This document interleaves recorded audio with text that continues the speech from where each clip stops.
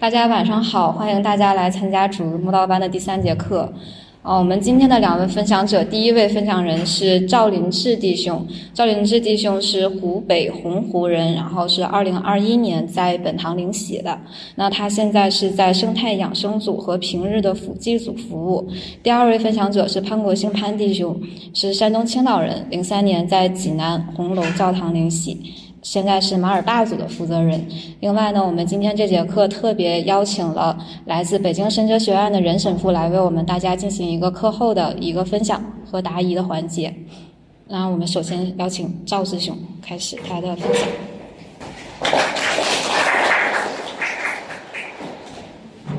谢谢大家。我先带大家做一个祈祷。因父及子及圣神之名，阿门。感谢天主，让大家都来到这个圣殿的3楼聚在一起。上主，我已到来，为奉行你的旨意，阿门。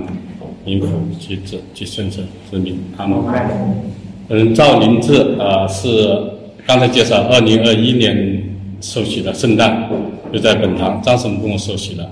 我的圣名是安多尼，因为当时也不知道取什么，还要取圣名的，然后因为这个圣安多尼堂嘛，就很容易记，然后就选了这个安多尼。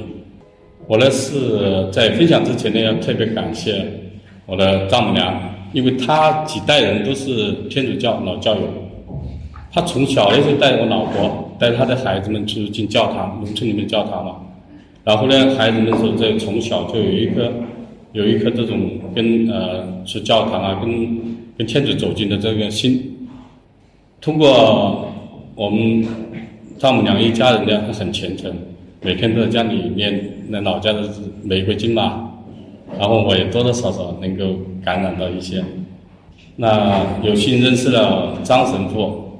我记得张神父第一次跟我去升房子的时候，一见我就说。这小伙子不错。其实那时候内心是很喜悦的，但是现在感觉到呢，因为不断的走进教堂呢，就感觉那也是一种爱的召唤。张神父呢也是一个我的引路人，也是非常有能量、特别好的一个神父。我非常感恩他，是他一步一步带领我走到教堂，然后呢。参加这个一些教堂的服务班然后一些活动。在我走进教堂的这一个整个2年多的历程呢，我真心的是感谢张神父，因为有他的话，我今天才能够有这个机会站在这里来跟大家分享我这2年的这个信仰生活，也感谢天主，这也是我的荣幸。我呢是一个体育生，湖北体院毕业的。在说到体育生的话，就大家印象就是四肢发达，头脑简单，这真的以前就这样子，没有好与坏就是不愿意读书，不愿意学习，就好动。那说到学习的话，看书的话不愿意的话，像圣经的话我没有读过，到现在也没有真正的去用心读有时偶尔看一下，就会看了几节看不懂，就放弃了。但是我愿意走进教堂来听这些圣言，然后呢听天主的声音，听神父讲道。我觉得他每讲的一些都是跟我生活中是息息相关的，也非常受益，所以说很自然的就走进教堂来，并且只要在深圳的话，每天坚持就顺其自然的。有些刚开始慕道的时候还是有些担心的，说如果受洗以后是不是会要天天进教堂，我做不到怎么办会有这些顾虑。但是我现在知道，最开始的时候我也没有经常来，因为也是疫情嘛，只是偶尔来一下，后面就不自觉的就不来就好像缺了什么，那就是每天到5点多钟就自然醒了，就不需要闹钟了，就自己来了。这是我就是走过来的这个真实的感受。因为我不愿意读书的话，但是我可以通过其他途径。在疫情期间呢，我就是喜欢在家里看电视剧、看电影，那我就看了一些出埃及，然后耶稣传，还有一些就圣片电视剧，实践，就了解天主教的这些历史啊，然后也深受启发。其实真正到我内心里面种下一颗种子，就是跟天主有意愿去跟天主接近，然后是想走进教堂的，有部电影，它来自真的是引人入胜。这个电影呢，我想分享一下，因为今天时间原因呢，我就把它的剧情呢简单讲一下，然后讲一下我的启示，我的一些领悟。这个电影也叫《陋室小屋》，就是简陋破旧的小屋。这个男主呢，他一家人都是基督徒，也是经常去教堂做礼拜的。然后呢，有一天呢，这个男主就带着他3个孩子，他有一个儿子，2个女儿，就是郊外去旅游。旅游期间呢，发生一件事情，就是他的大女儿和他的儿子在湖里面划船的时候，那个大女儿很兴奋，就在船上跳，结果船翻下来了，掉到河里面去了。他的父亲呢，就这个男主呢，听到他们的救命声以后，因为他的车旁边嘛，他还有一个小女儿，只有5、6岁，很可爱，很天真，那是人见人爱的，在旁边画画。这个男主听到这个救命声，就飞奔到湖旁边，跳进河里面，把那个大女儿和儿子救上来。救上来以后呢，当他们回到这个房车边上的时候，那个画画的小女孩呢，就被坏人给掠走了。因为很多人都是关注在这个抢救这2个孩子，裸水孩子，就这个坏人本来就是一个人贩子，就把这个小女孩掠走了。后来通过警察呢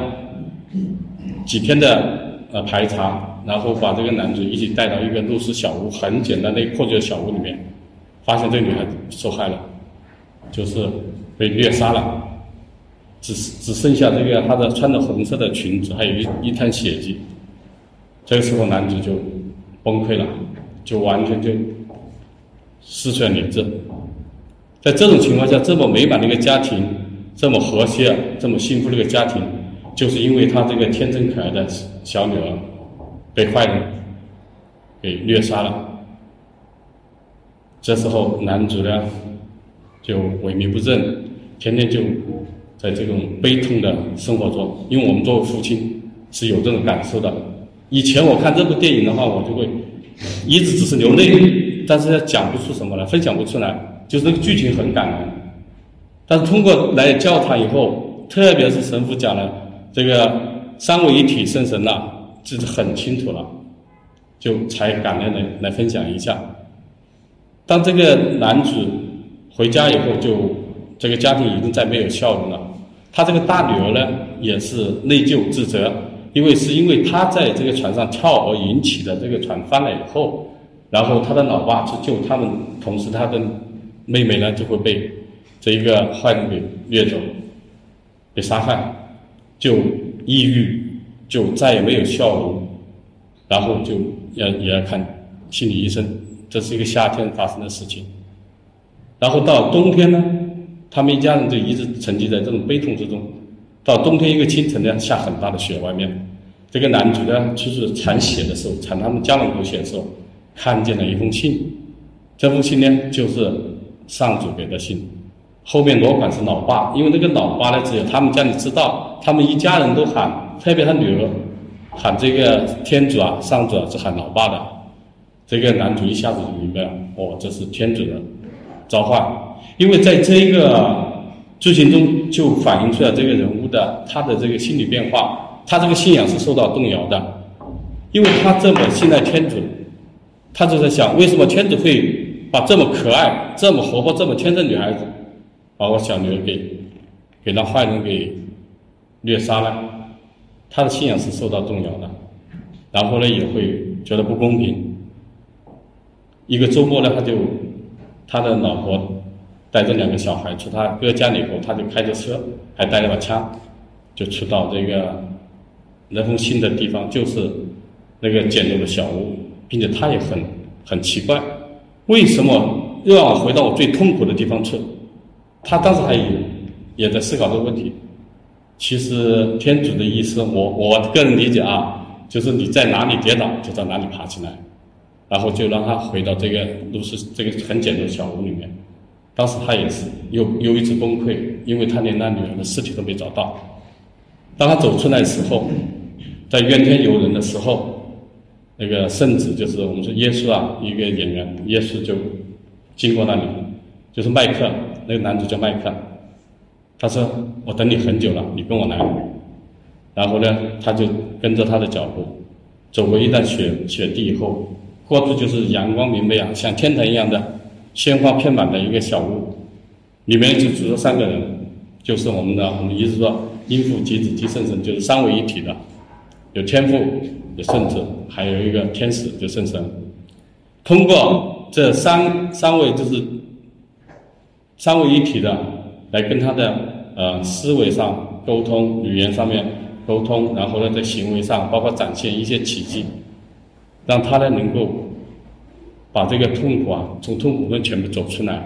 然后能跟天主和好，能够达到一种喜悦状态。这还不算，你说我们周围人啊，如果我们的孩子被那些坏人也好凶手杀掉以后，还要求他去原谅这个凶手，这是很难的。但是当他跟天主关系和好以后，他认识到天主的用意以后，他了解天主的一些想法以后，他就慢慢从内心里面一步一步的去原谅，就把自己走出来。当他走出来以后，回去以后还有一个任务，就是要把他的大女儿也要带出来，也要疗愈，这是很难的。作为一个常人，所以从这部电影中呢，我就看到了这种天主的力量，包括这种信仰的伟大，非常震撼。以前我真的看不懂，只是剧情很感人，因为我只是讲剧情。如果大家有想看的话，我倒是推荐给大家。那个整个，特别是天主跟他们的对话，那些圣言呐，要慢慢，因为讲的是英文，我下面是中文，我的眼睛不好，只能慢慢一点点的看，非常非常就是让我们心里面呢，把一些观点，把一些思想，把一些内心的一些原有的爱和那种善都能迸发出来。虽然我讲这个电影啊，为什么拿这个电影来分享呢？也许你们可能说这只是部电影，但是我一回想起来，我就经历过我的身边的，又讲到我丈母娘。我丈母娘10多年前，她唯一的儿子出事了，留下2个孩子，一个孙子一个孙女，不过现在都成家，都是医生，都挺好。当她唯一的儿子出事以后，再过2年，她老爸就我岳父也走了。像这种打击之下，他一个老人家，他心中不是有主的话，他有这么坚强吗？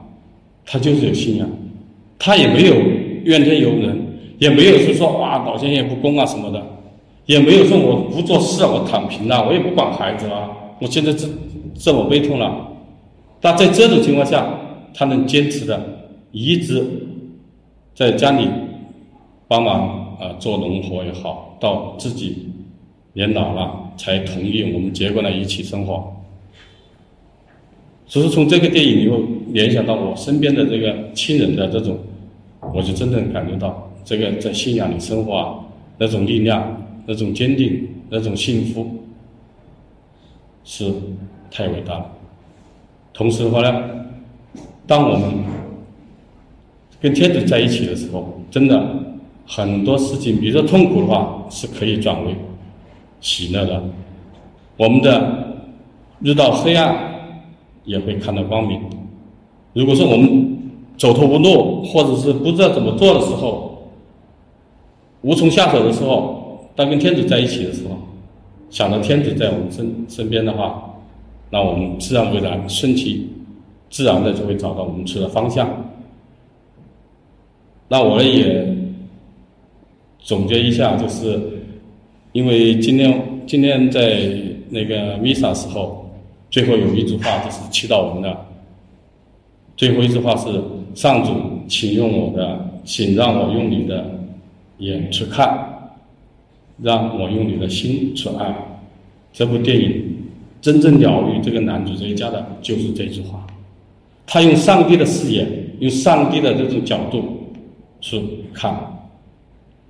因为它里面有很多内容，就是他会看到上帝会让他看到他的女儿在那个天国那边很开心很快乐，并不是他所想象的。然后呢，那个上主会把这个以前他的一些就是他所不知道都放给他看，这是用上主的眼睛去看。你说我们如果不是我们天主这么大的宽恕，这也是种爱。如果不是他跟人或天的关系处理好了，他有这种心胸，用这种天主的心去原谅这个杀害他这么可爱女儿的这个凶手吗？当他有了上主的眼睛去看，有了上主的心去爱的时候，他不但自己疗愈了，同时还可以带领他的女儿走出来，然后达到一种最后的画面，就是他一家人又在教堂里面做礼拜，那种幸福的笑容，唱着圣歌，那个画面，这个电影就结束了。所以说通过这个事情呢，就让我就有内心呢就有一个种子，我有这个意愿呢去走进教堂，接近天主。我也参加过慕道班，在慕道班的时候，张师傅跟我们分享了一下，这慕道者呢当时我们有3类人。第一类人呢，就是先选择相信，就啥都不懂我就相信有上主，我就愿意，我自由选择，我愿意去接近，去走进教堂，来参加慕道班，然后最后接受受洗。再一种呢，就是很多宗教都去尝试过，也是了解过，包括圣经也读过很多遍，很多文章也是分析过，对教会的一些知识历史都了解过，最后呢都是还是选择天主教，然后慕道班，然后来受洗的。第3类人就是因为婚姻关系，呢，对方有一方呢是天主教，另一方呢是要求你跟我受洗了，咱们才结婚，这也是一种爱的呼唤嘛，也是一种爱的使然嘛，我说也挺美好。但我也是说第一种，我是先选择相信了，因为在我身边种了这些种子，也发现这些事情。当我受洗2021年受的洗，2022年还是疫情期间，我的老娘呢就是也跟我们住在一起，我丈母娘老娘他们都住在一起。然后呢，老娘心梗以后呢，送到医院去呢，心率只有30几了，40这样子。医生说你如果做支架的话还可以活一下，如果不做支架保守治疗的话，就是1个星期到10天的寿命了。你通知里面的兄弟姐妹过来，我就把我兄弟们都叫过来，接回家里，就准备办后事了。我把骨灰盒、收医、殡仪馆全部联系好了，因为那时候疫情只能进15个人，殡仪馆把人员全部都安排好了。回来的第3天，我们在晒太阳，在我这个大门口晒太阳，老娘坐在轮椅上面，突然间梗过去了，就没有反应了。哇，我就在身边了，马上叫着他们推到床上，因为我老婆是医生，他就把他的头往上面抬，脚往上面抬高点，然后心血往心里面流嘛，还是没反应。因为我是刚新教友，我还是婴儿期我也不懂，他就跪在床头，连着我老娘的手就跪着，边流眼泪，然后就祈祷。我那时候不知道怎么祈祷，我只知道打120，他就祈祷我就看着念天主经，念到第3遍的时候，我老娘那个手一甩，他在左手一甩，有力量了，就能讲话了。说哎呀，这2边好痛怎么2边那都痛死了。其实就只有我老婆一个人捏着他手在，他说这边那边因为我们家里几个房子里面都是圣像，都很多是，包括阳台都有圣像。那一边就是魔鬼，一边是天使嘛，2边在拉他嘛，那我们肯定天主力量大嘛，我老娘就活过来了。很神奇的，这不是迷信，我们都是锄头30有神灵了，有些事情你不得不相信。老娘真的活过呢。后来过完春节还想回老家，因为老人都是想最后走的时候在老家安葬好一点嘛。我们疫情结束以后，初8就送回家，1个月以后就停药，停完药以后到现在好好的，也没有吃药，也没有手术更不用说了，没有做的，好好的。现在我马上过春节也可以去看他。所以说很多事情啊，不得不相信。这是我就是从我内心的对天主的这种感谢，然后呢也一直从那以后我就开始学会祈祷，学会去有些话，有些自己的一些语言呢，学会跟天主去讲。以前真不懂，并且呢以前也只知道说这样子有没有效果还是半信半疑的。现在不一样了，因为我现在天天在教堂，然后呢天天能够感觉到精神饱满，每天起来那么早，都能够让自己精神心态身体各方面都有感受的。在这里我因为时间原因我再分享一点，就是我是生态养生走的。生态养生走呢是做养生这一块，那我们人呢就是有一个肉体，还有一个灵魂。所谓养生的话，我现在能体会到，其实来教堂就是最好的养生。我们那些老师那些师傅只是帮我们的疼痛身体一些经络堵塞嘛疏通。那我们人的所有的病90%以上是跟情绪有关的。但是我们天天跟天主在一起，把那些痛苦都会变成喜悦，我们那些情绪就很快跳出来。当我们情绪一直平和的时候，身体自然而然就不会有问题。所以说我认为在教堂就是一个养生。然后前几天我看了，在网上可以查的，在美国的南加州大学他们有一个实验，就抽血的，就是检测那个免疫力的，它里面有一个免疫球蛋白。在教堂的那个唱诗班他们专门选择教堂的唱诗班，先跟他们呢在没有唱歌之前就抽一次血，检验他那个免疫力，就是免疫球蛋白。唱完后以后再检测，增加了1.5倍。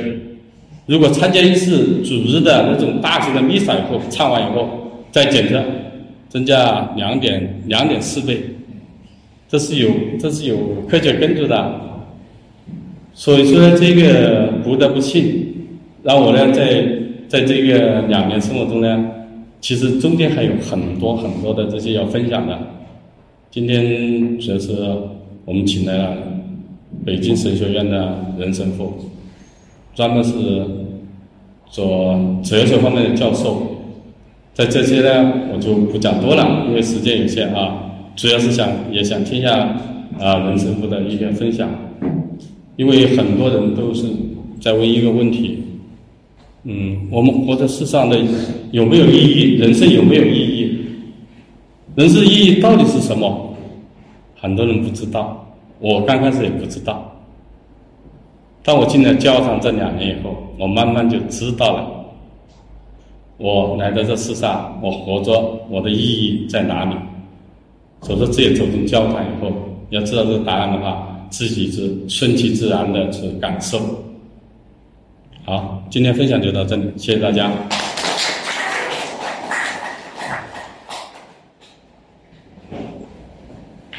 非常激动，听道导的分享，的确跟我们平时不一样我叫潘国兴，是山东人，是个2003年平安夜领的喜，圣名宝路。我也在这分享一下我的这个信仰历程。刚才是赵导说的，其实在跟赵导刚才分享之前呢，我俩没沟通过这个分享的这个内容，但是我感觉他抄我的，是这个感觉一样。的确是，一个是人生的生活的意义，那在生活当中呢，我们遇到了很多的一个困难。那么天主教，我们信仰天主给我们解决了什么问题？在人生的这个过程当中，对我自己的灵魂，对我的家庭有什么影响？我感觉刚才赵总讲这些，真是和我的是一样的，虽然我没告诉他。是这样，这个也分享过好多次。我以前呢，就是还是这个体型，刚跟张老师，我这体型的确是不如这体育生啊。山东人好喝酒，也能喝酒，这个也喜欢喝酒，所以导致了这个身体状况呢就比较胖，一直在减肥的路上前进，但是前进的这个阻碍比较大。因为我是一个业务人员，平时呢就是因为一些应酬比较多，晚上喝酒这些经常喝，导致了我就是对这个酒好像虽然不产生依赖，但对酒也有一定的喜欢，或者是一不喝的时候就感到不舒服。长期以来这样一种生活状态，导致了我这个身体就成了这样一个不到1.7米170斤，1公分就是相当于一斤的量，就这么一个状态。但是呢，在这个疫情的期间，有一次我来到了圣殿，因为在这个疫情的时候呢，很多地方都不开教堂，我也是一个因为是业务人员，不管走到哪个地方，先到教堂里来跟天主报个到，说一声天主我来了，不管是从心里说也好，从虚情假意也好，因为我知道我是个教友，然后我就到天主圣殿，我天主我来了，报个到。然后呢，在这疫情期间，很多教堂都不开门啊，没办法。有一次就到了咱这个圣安多尼教堂，正好碰见神父，我说神父，他说，我说我想参与弥撒呀，他说可以啊，但是我约不上，那个时候有深圳小程序，我说我约不上，他说我这里不用约，每天来就行，我每天都有弥撒。我这一听啊，别的地方都没有弥撒，就这里每天都有弥撒。这以前也分享过啊，因为比较能喝酒，神父说你参加弥撒这个没有问题，但是你有个前提，你得白名单报进来，你才能可以过来参加弥撒，报给政府谁过来打扫卫生，我堂区需要，这样报上一个白名单。这个时候呢，我说神父我能做到，那你就来吧。然后通过修女通过工作人员给我报上去了，早晨5点来了，2天时间，每天都5点来。这看门的代叔说，那我还没开门你就来了，但是就只坚持了2天啊，第3天因为喝酒嘛又起不来了，第3天就没来，第4天又来了，想要跟神父说一声，神父我这个昨晚喝酒喝的，我想过来办个告解。神父一看我呢，那个火好像我认为啊，他那个火就来了。我说我想办告解，神父说回去，你办告解有用吗？你这样，哎呦，那个是因为我灵洗20年了。办告解也是办这种告解，很多也是办这样，还是想神父说那节制啊，那个对身体有好处，不能喝。结果这一顿批啊，回去吧，你办这告解有用吧？要达到完美的自己交托给天主，与天主建立好这个天人关系，你再去处理你跟人的关系。因为我为了喝这酒呢，是跟客户拉个关系啊，或者是怎么样，我想做点业务呀，是这样。那神父说你跟天主都搞不好关系，你跟人能搞好关系吗？你这样办告解有用吧？你自己说有用吧？哎呀，批的那一满头大汗，修女他们在前边擦这个地面嘛。我一看这地面这么干净，你根本就没有个缝钻进去。如果有缝钻进去的话，最起码你得跑那个地方去。哎呀，就从那一次开始，对我的人生有一个影响，我感觉不能再那样喝了，这个酒不能再喝了，的确是误事。从那开始，慢慢的克制自己，祈求天主给我力量，把这个事情就解决掉。这也得益于是我爱人那个他对我的一个要求呢，他在家里那个时候没有弥撒，他说家里还是这种情况，不开弥撒嘛，没有地方去。他说在疫情的时候你能去的时候一定要去教堂里去。那就这样，一个是使命，一个是要求，一个是邀请，那我就天天到教堂里去。加上神父对我这一次严格的批评，使我就下定决心，我把这个酒戒掉，重新做一个过一个正常的生活。在天主的帮助下，真的把酒戒掉了。从那个时候开始，真的打算，也是用身体的这个实际行动来与天主和好。在与天主和好的这个历程当中，我感觉的确是这样。与天主的关系在慢慢的和好过程当中，通过办告解，通过我们每天的一个捡个树叶、扫个垃圾、打扫自己内心的这个污秽来说，通过每天的聆听的圣言啊，加上主耶稣的身体宝血，使自己的内心也好，使自己的灵魂也好，达到一个洁净的一种状态。刚才赵弟兄说了，那你信仰的一个过程当中，对你人生有什么好处？那你就没有困难了，没有这个挫折吗？不是这样。对于信仰，对于我个人来说，我的想法是，我的经验是这样。就像前两天我们撒母耳记说的那个，撒母耳叫了好几次撒母耳，当他有一次回应的时候，主啊，我在这里，你的仆人在此静听的时候，天主就会给我们通过不同的方式去说话。这个时候呢，我们就可以把我们生活当中的遇到的困难、挫折都交托给天主，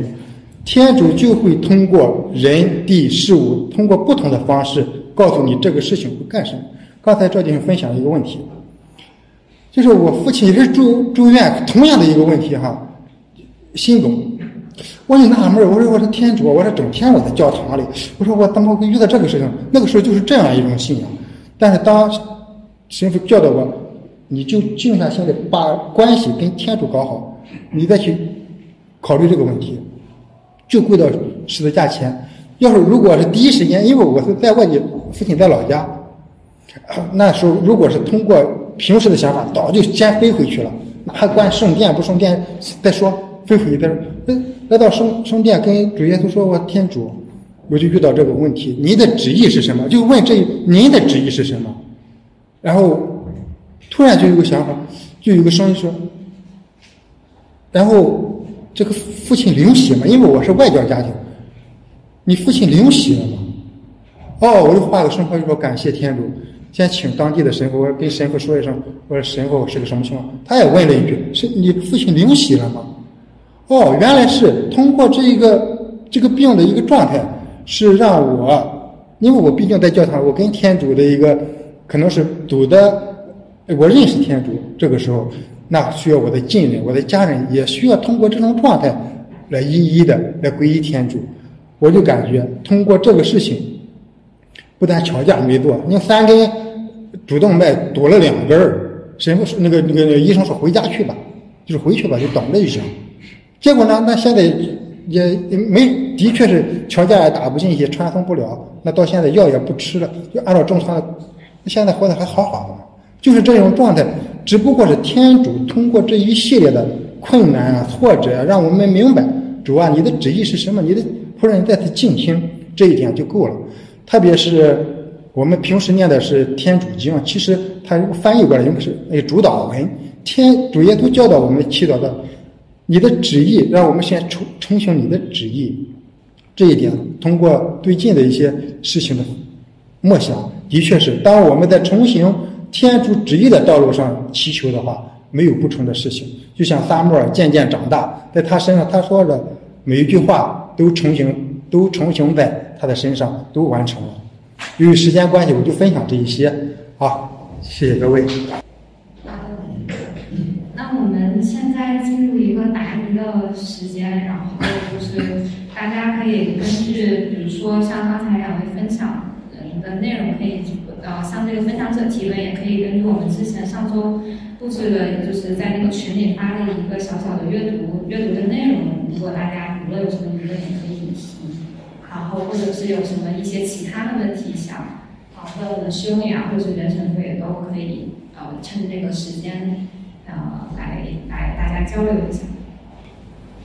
其实我有一个问题啊，昨天也跟任师傅有个交流，关于宗教的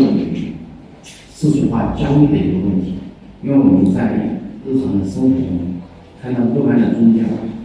它不可避免的跟我们的生活中间产生各般的，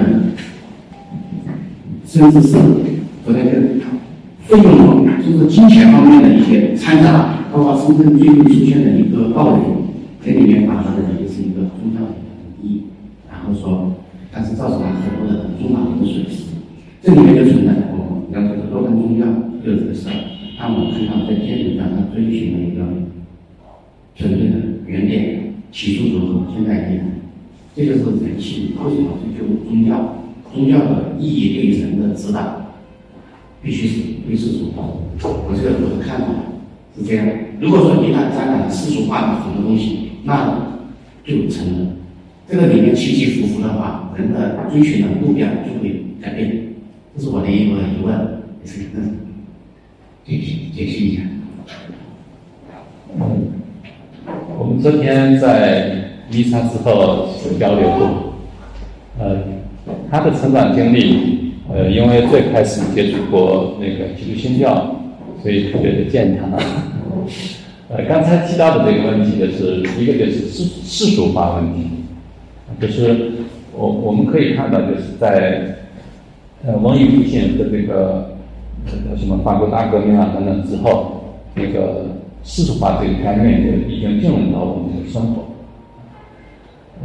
那今天的世界是这样的，就说这个世俗化本身，我们随着时代的推移，世俗化会更加明显。但是呢，就是宗教，它在人类的世俗化的文化的世俗化、社会的世俗化的过程当中，那宗教它要走进人们的生活，就是要，换句话说，就是要陪伴人类的这种世俗化的这样的生活。所以就是这个是非常必要的，不然的话就看到那个宗教就是宗教，然后社会就是成为这个风格的分离的这样。那至于关于金钱的这个方面，就是这就和那个新教还有基督就是传统的天主教之间，他对金钱的看法的一些差异。就是在最开始的时候，当然教会发展的过程当中也受那个柏拉图他们的思想的影响，所以人们对金钱的看法相对来讲比较是悲观一点，或者是负面一点。但是如果我们从旧约当中去看的话，旧约当中对金钱的看法是非常肯定的。那比如说一个家庭很富有，比如说约伯，他的家庭特别富有，体现了天主对人的祝福。一个家庭孩子很多，体现了天主的祝福。一个家庭牛羊很多，体现了天主的祝福。然后在这个就是比如说直到中世纪这个时候，相对来讲，就是从天主教会特别强调一点，就是其财富，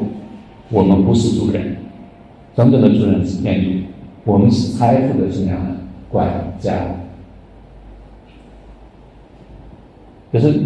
你是一位老板，今天你赚了100万，其实是这100万是让你管理的。财富不是说这个东西是我的，你们不能用，即便我把它摔坏以后不让你们用，这个根本是错误的。所以财富是我们全人类共享的，我们同一个地球，所有的这些财富它为全人类来讲它是够用的。但是如果我们很自私的话，那我们就会怎么样？我占有这一些，别人不能享用。这样的话，我们社会就会变得，有的人很富有，有的人很贫穷，甚至有的人在生存线上去挣扎。由此就是我们的财富观，就是在这个基督新教当中，就是那个新教徒嘛，就特别谈到，就是说，就是一个是他们很勤奋的工作，再一个是他们懂得去刻苦自己、节制这样的话财富就可以累积。所以为我们基督徒而言，就是我们其实很重要的就是，尤其今天的天主教会特别强调，包括今天福音当中我也提到一点，就是那个意大利文叫菲利亚，然后就是用我们中文来讲就叫郊野之地。什么叫郊野之地呢？就是我们生活当中有好多被人们忽略的一些地方，比如说老人院。我们家乡的人你觉得你去了老人院就说哎呀好幸福呀，其实不是的，因为他们每天看的都是那些就是有的人去世，还有好多人孤独，所以我们需要走进他们的孤独当中。比如说我在北京，包括我老家是山西汾阴，就是汶水的，我们在郊区去老人院去看望。我后来就是在北京工作，包括在太原工作，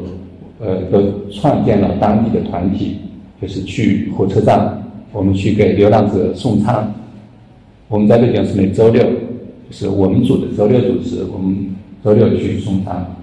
然后我们走进这些生活当中最穷的人，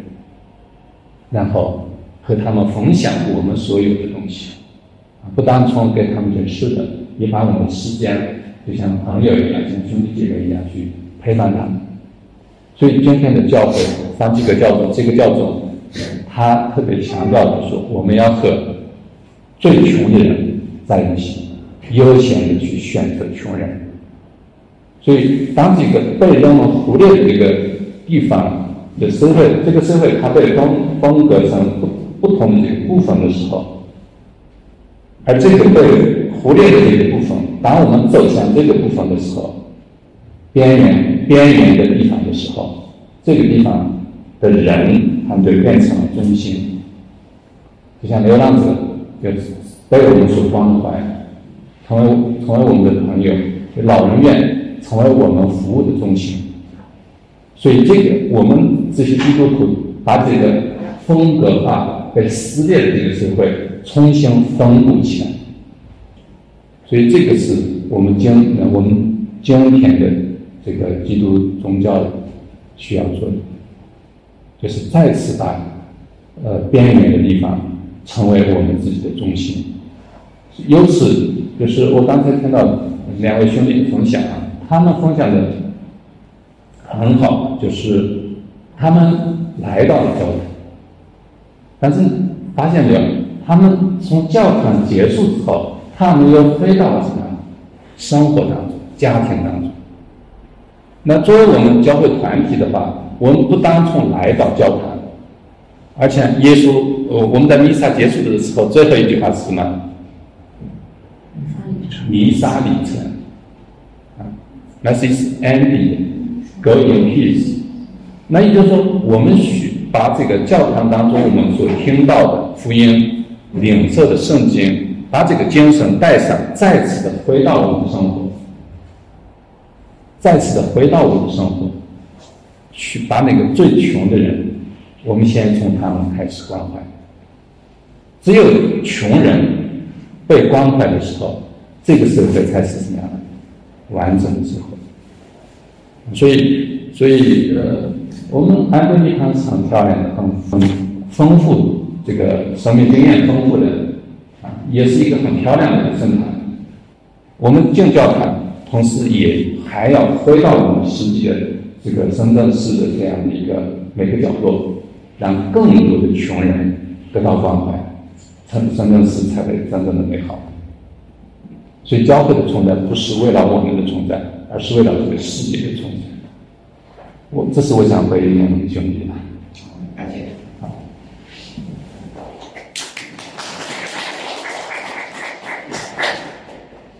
谢谢人神父。那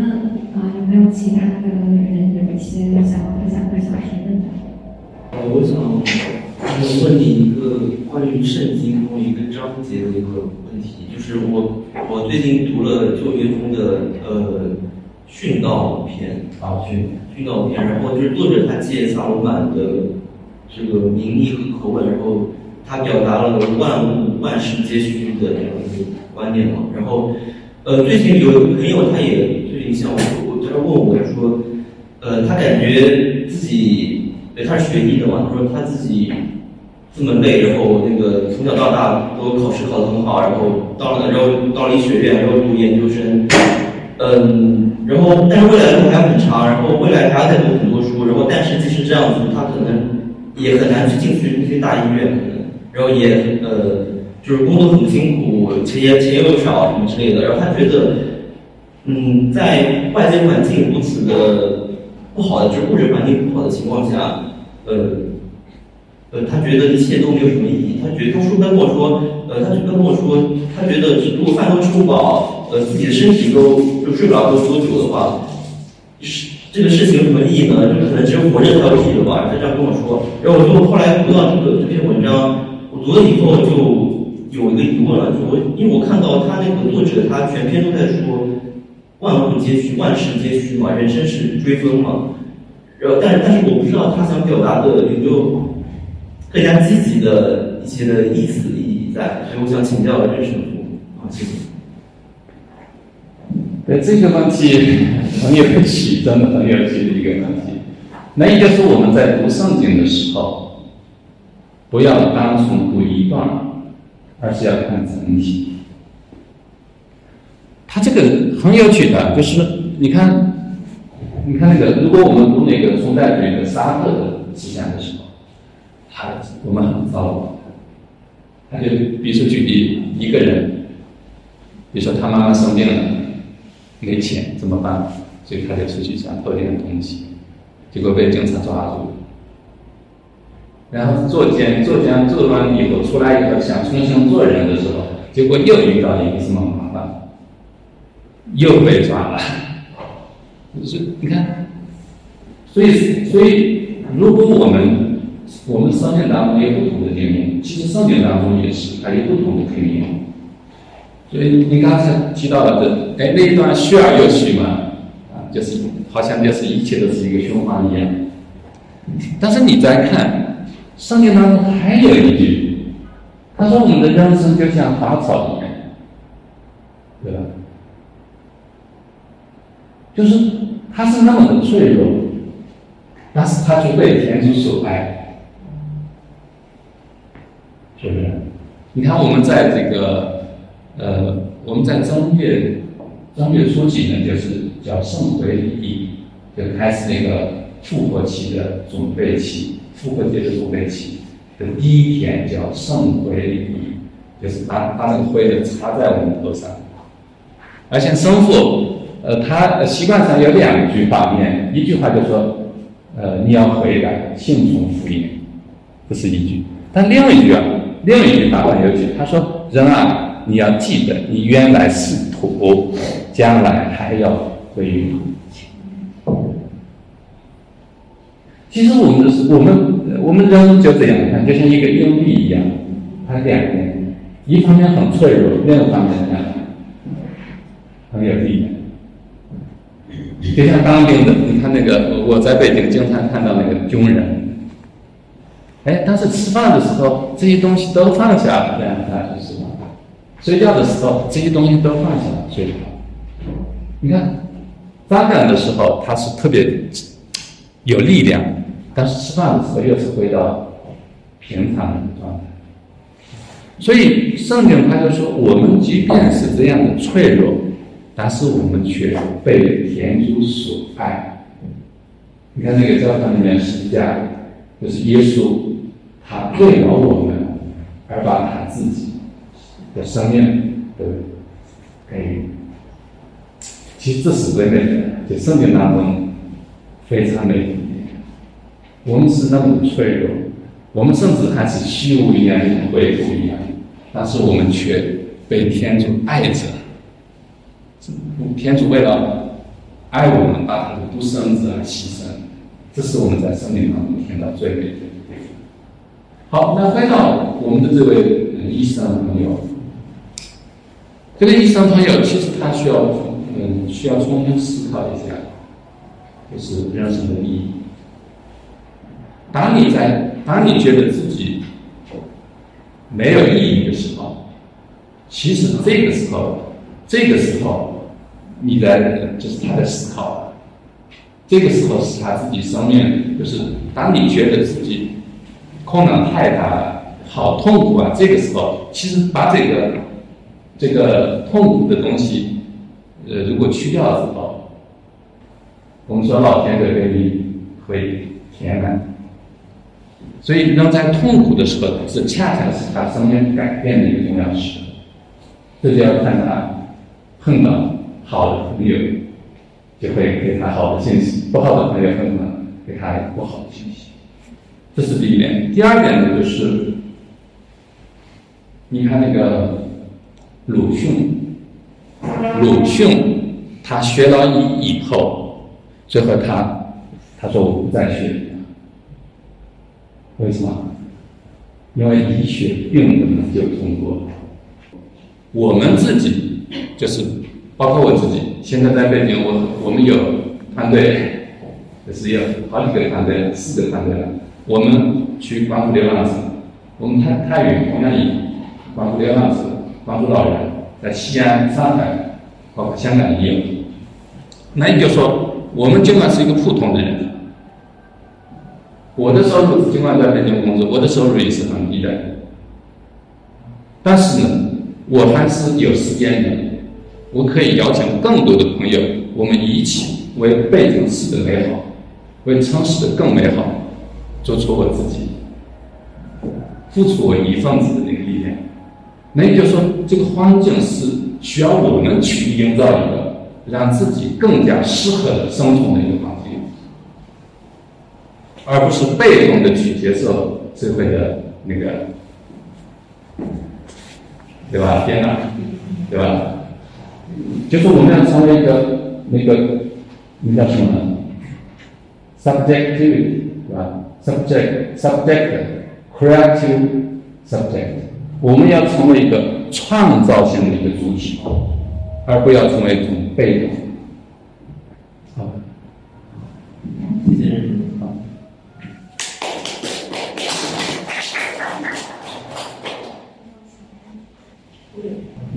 就是刚才任主刚才说到，就是关于流浪者和乞讨者这一方面，因为我经常会认主的参加弥撒，然后弥撒之后，就是在教堂外面有2位，就是感觉像那种专业的乞讨者，专门过来就是凑到你跟前，就是感觉大家都是就是信教，然后心很乱这样子，所以我想问你是怎么看待这个问题？就是我们是该去施舍还是不施这样子？就是你真正想问的是什么？就是他们是就是有目的的出进来，也就是乞讨，对，职业乞讨，就是遇到这种人，我们是否是？好的，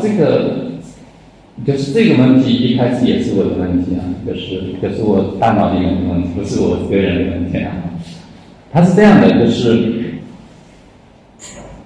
我们以前有一位主教，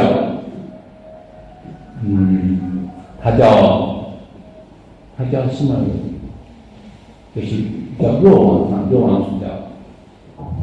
他曾经说过一句话，大家去慢慢的去体会。他说，教堂门口有乞丐的，就是有乞丐在你的教堂门口的这组教堂，一定是有福气的。就是大门口有乞丐的这个教堂，这个教堂是一定是有福气的。那天翻译上说是天主祝福的。为什么？大家想一想为什么？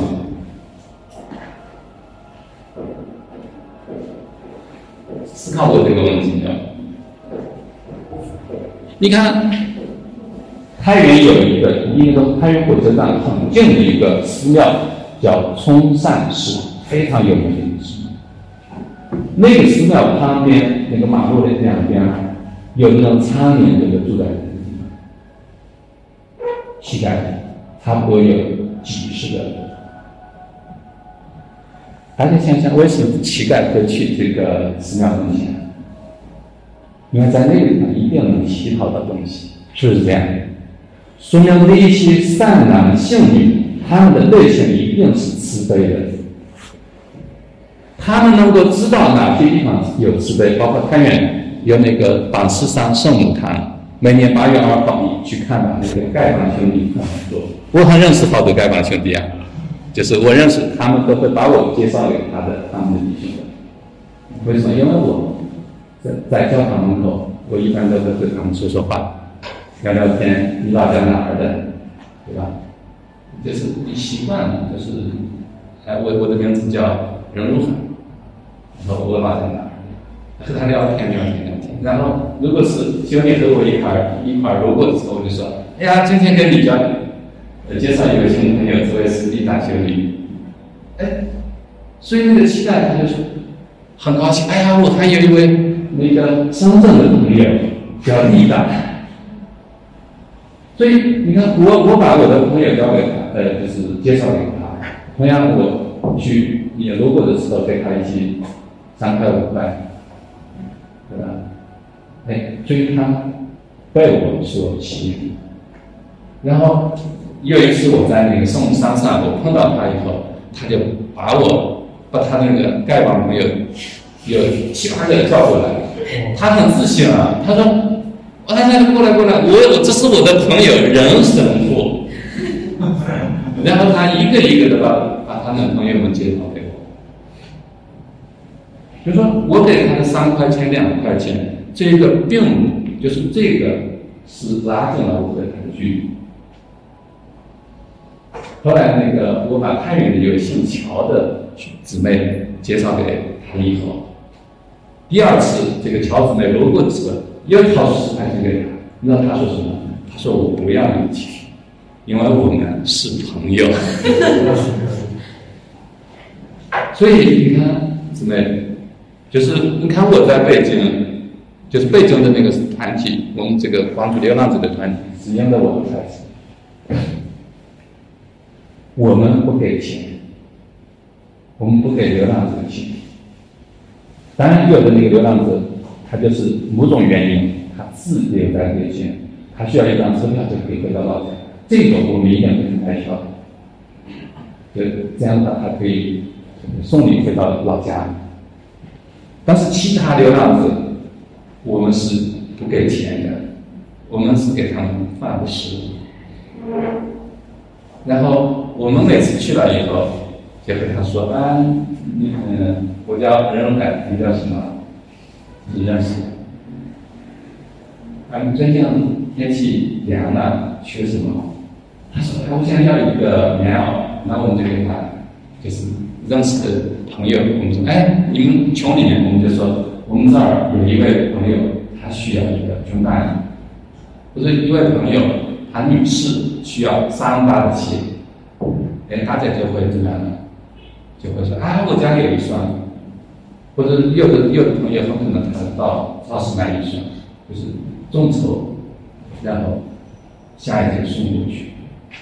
所以这些流浪朋友，我们知道他们的名字，知道他们的情况，我们也知道他们的需要，也知道他们的爱好。还有的人他就喜欢看，比如说看这个小说。他就说：“能不能给我找一本小说？”我们就给他送他一本书啊。然后圣诞节，我们给他们邀请他们一块儿吃饭，就是过圣诞节，我们一起跟他们吃饭。所以生活是有经验和这个流浪朋友在一起的。所以他们和我们一样，有他们的爱好，有他们的兴趣，也有他们的问题。也有他们的罪恶，就像我们自己有罪一样。最后你发现其实没有那个耶稣所说的，你们不要判断别人。所以这么多年来，我学会了不判断，这样的话没有困难，很好的问题。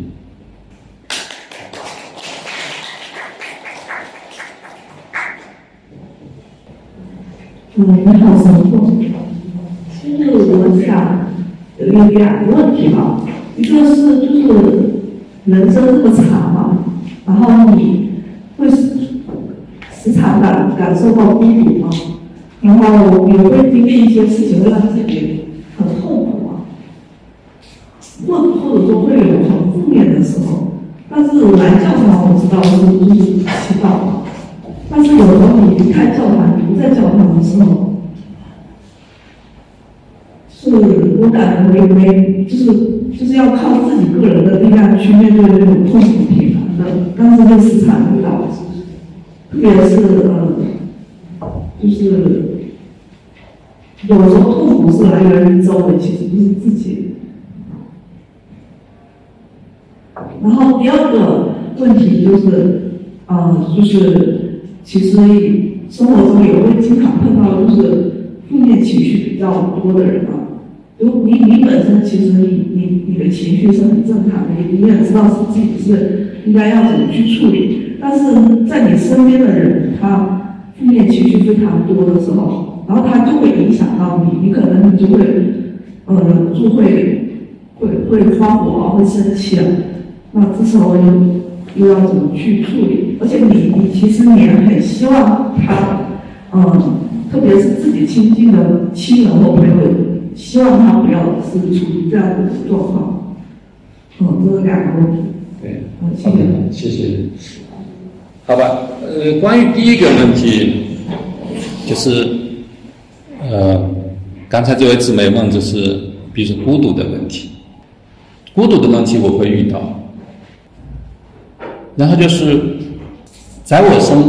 成长过程当中，我记得尤其我30来岁的时候，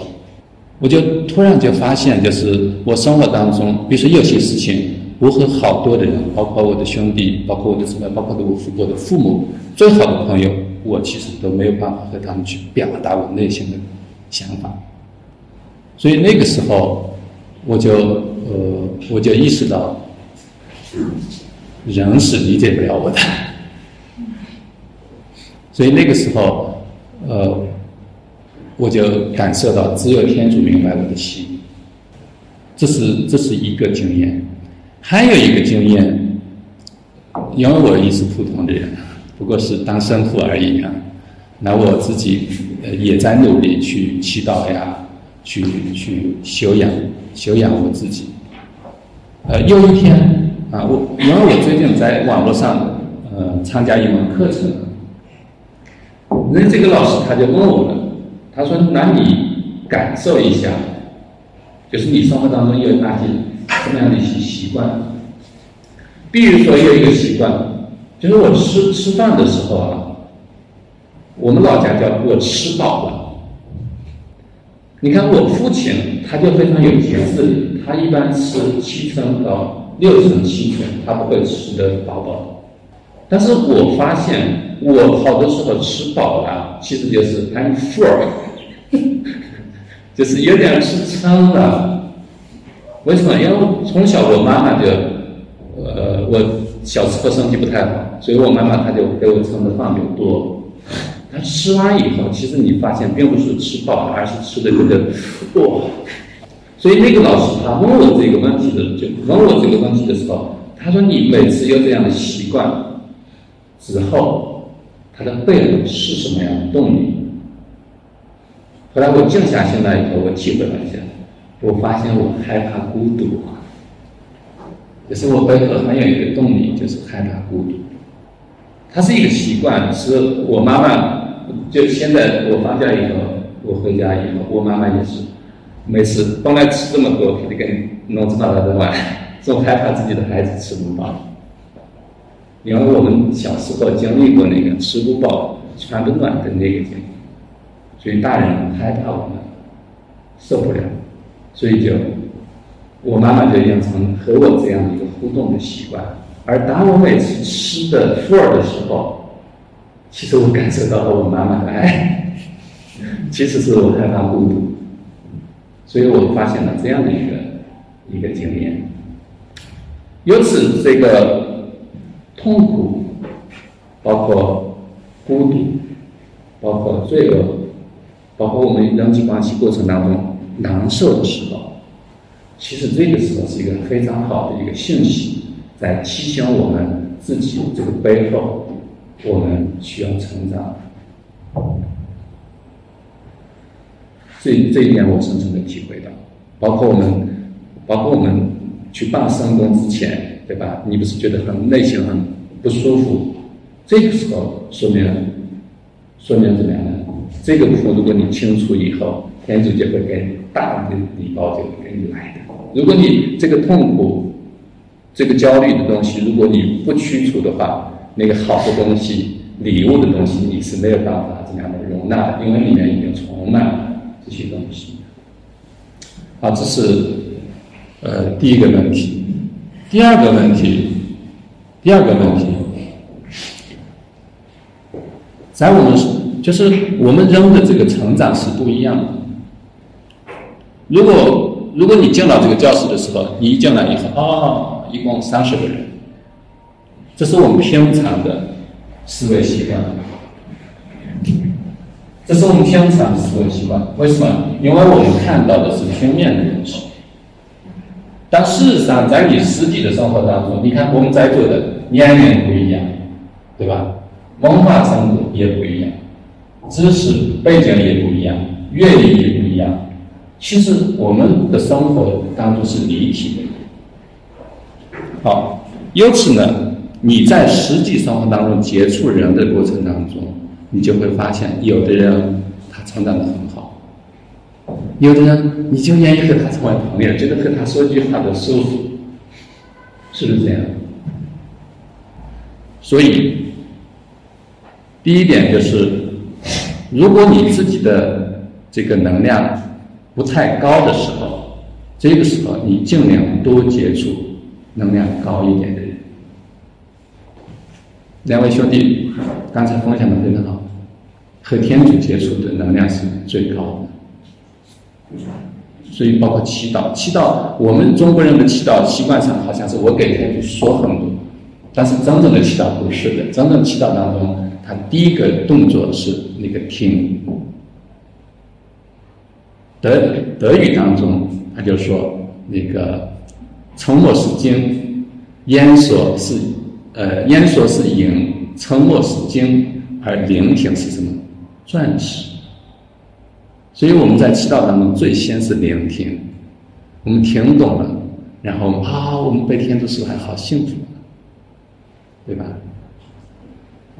然后呢，就是当我们在实际的生活当中，比如说你的层次是这样高的，你的情绪是这样高的，但是会遇到一些人，他们的情绪是这样低的，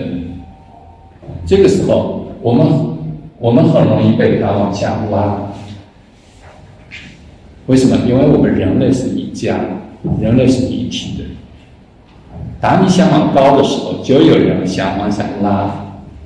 当然也有人想把你往上提。这是我们生活的经验，包括家庭、团体都一样。你就会发现，不管你的层次，如果你比如说到了跟萨姆姆的那个能量的时候，同样也有人想把它往上拉，也有人想往下这样拽它，不想让它往高。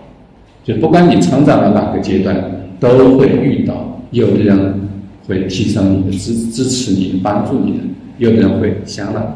拽你。这个时候拿你自己的定力就需要了。所以咱们天主教的一个习惯就是啥？就是你要去参与弥撒呀，当圣工啊，你要祈祷啊，读经啊，然后基督徒需要基督徒的环境。比如说2个人都是天主教徒，一个人就说兄弟啊，你不知道信老主好麻烦啊，还得去教的。另一个说你说对了，我卖菜籽的时候，或者说我卖东西的时候，我不能缺斤短两，真麻烦，你看钱也赚不到。你看2个人，看都是基督徒，但他的环境是不是基督徒环境啊？不是。所以基督徒他是需要一个兄弟啊，我们成为基督徒好幸福啊，是这样，我们一起努力，好，他需要这样的一个环境。而这个环境就需要我们自己去创造。我们邀请周围的兄弟和姊妹，我们一起去成长，我们不要一起去怎么样的去堕落。所以这个是很重要的。由此在信仰的道路上，不要一个人走，而是要和一伙人一块走，这样的话我们有力量。不知道我回答了你的问题没有？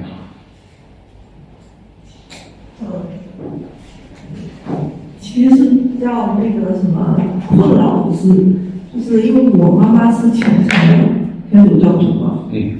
然后我从小对于天主的理解是来源于她，然后但是她没有给我做一个很好的榜样，她是进教堂的时候，她是充满喜乐的状态，然后她出来，然后她就好像一个电池一样，她就很快就没电了，然后她就充满了那种负面的那种状态，然后她的那个状态就会很影响到我，然后也会让我很痛苦，因为毕竟是自己的妈妈，容易去共情她，就希望她是好的，就是快乐的。对，我明白你的问题。其实我们生活在关系当中，我们每一个人都是生活在关系当中，千差万别的关系，有各种各样的关系。但是主要的有4个关系，一个就是和天主的，再一个就是和他人的，再一个就是和物质的，就是比如说我们玩电脑呀、开汽车呀，对吧？还有就是和自我的。你发现没有，好多的人他们和天主进了教堂的时候一个样，对吧？很可能和人打交道就不行。我见过一位老教授，山西大学的一个老教授，他呢就是他的专业很强，但是他的爱人就说：“哎呀，咱们吃个饺子吧，就是过什么说呢，端午啊，或者是过什么。”他买这么一筐饺子就菜就回去了，不会生活，对吧？所以你看，我们恰恰是需要平衡的。我们和天主的关系要好，和他人的关系也要好，和世界的关系也要好，和自我的关系也好。这样的话，你的人生就圆满。但是好多基督徒在这一方面达不到，很可能某个方面缺乏。对吧？还有的人和他人的关系很好，但是怎么样呢？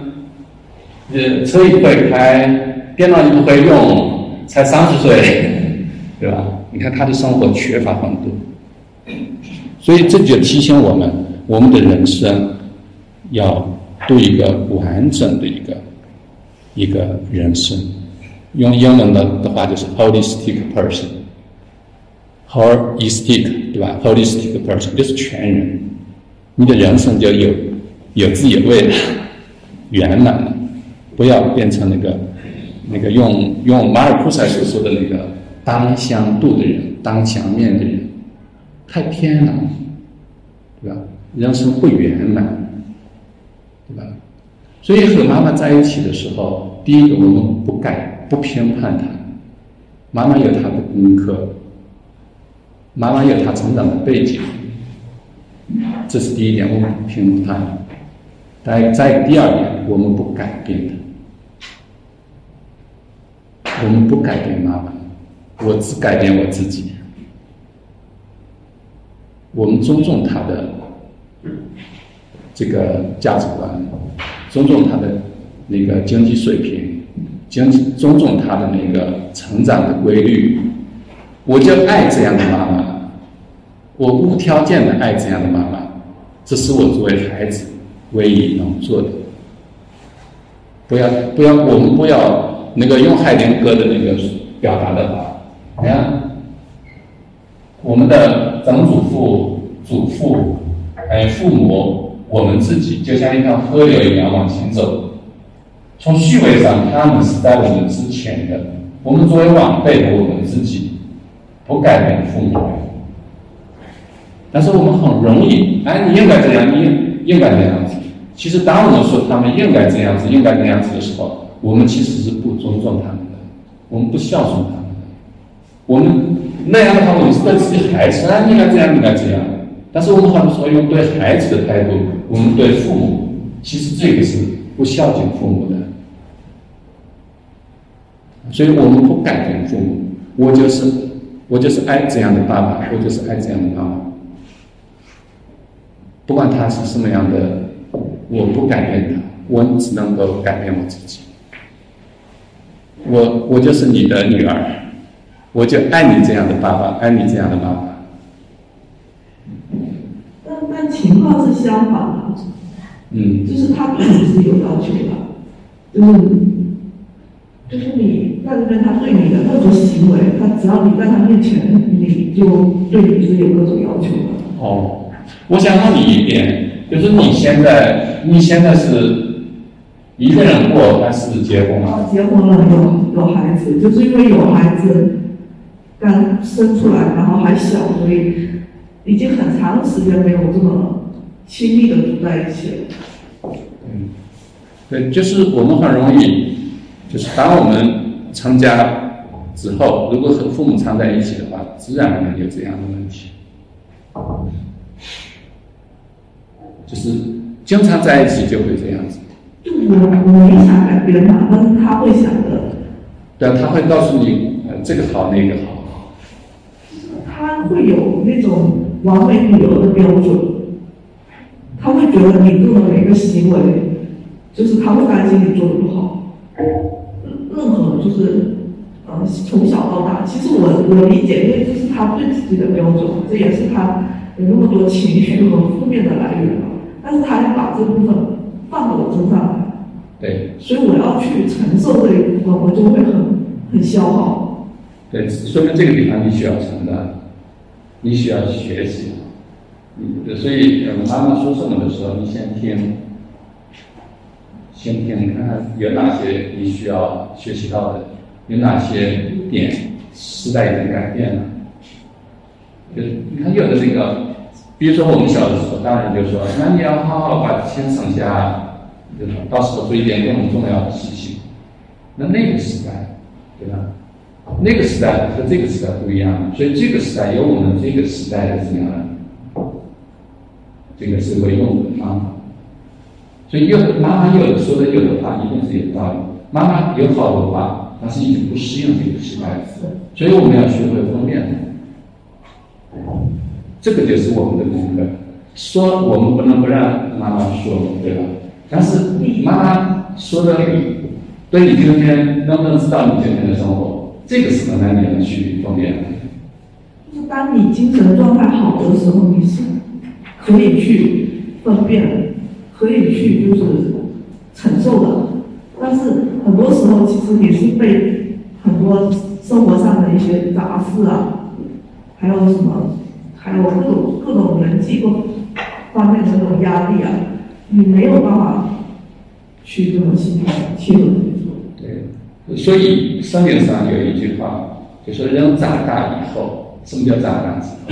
它不是单纯年龄的升高，而且关于一种心智。你的心智要成熟，要长大。当你成为一个成年人的时候，其实妈妈说什么，其实你这个时候你能够分辨出来。所以自己要长大。所以当然这个部分你慢慢去，就是可能我们这个场合，我还是要自己想一下。对，就是我们长大之后，什么叫长大呢？当你长大之后，那生命当中遇到事情的时候，第一个想到谁的话语，应该想到自己的另一半，他在说什么。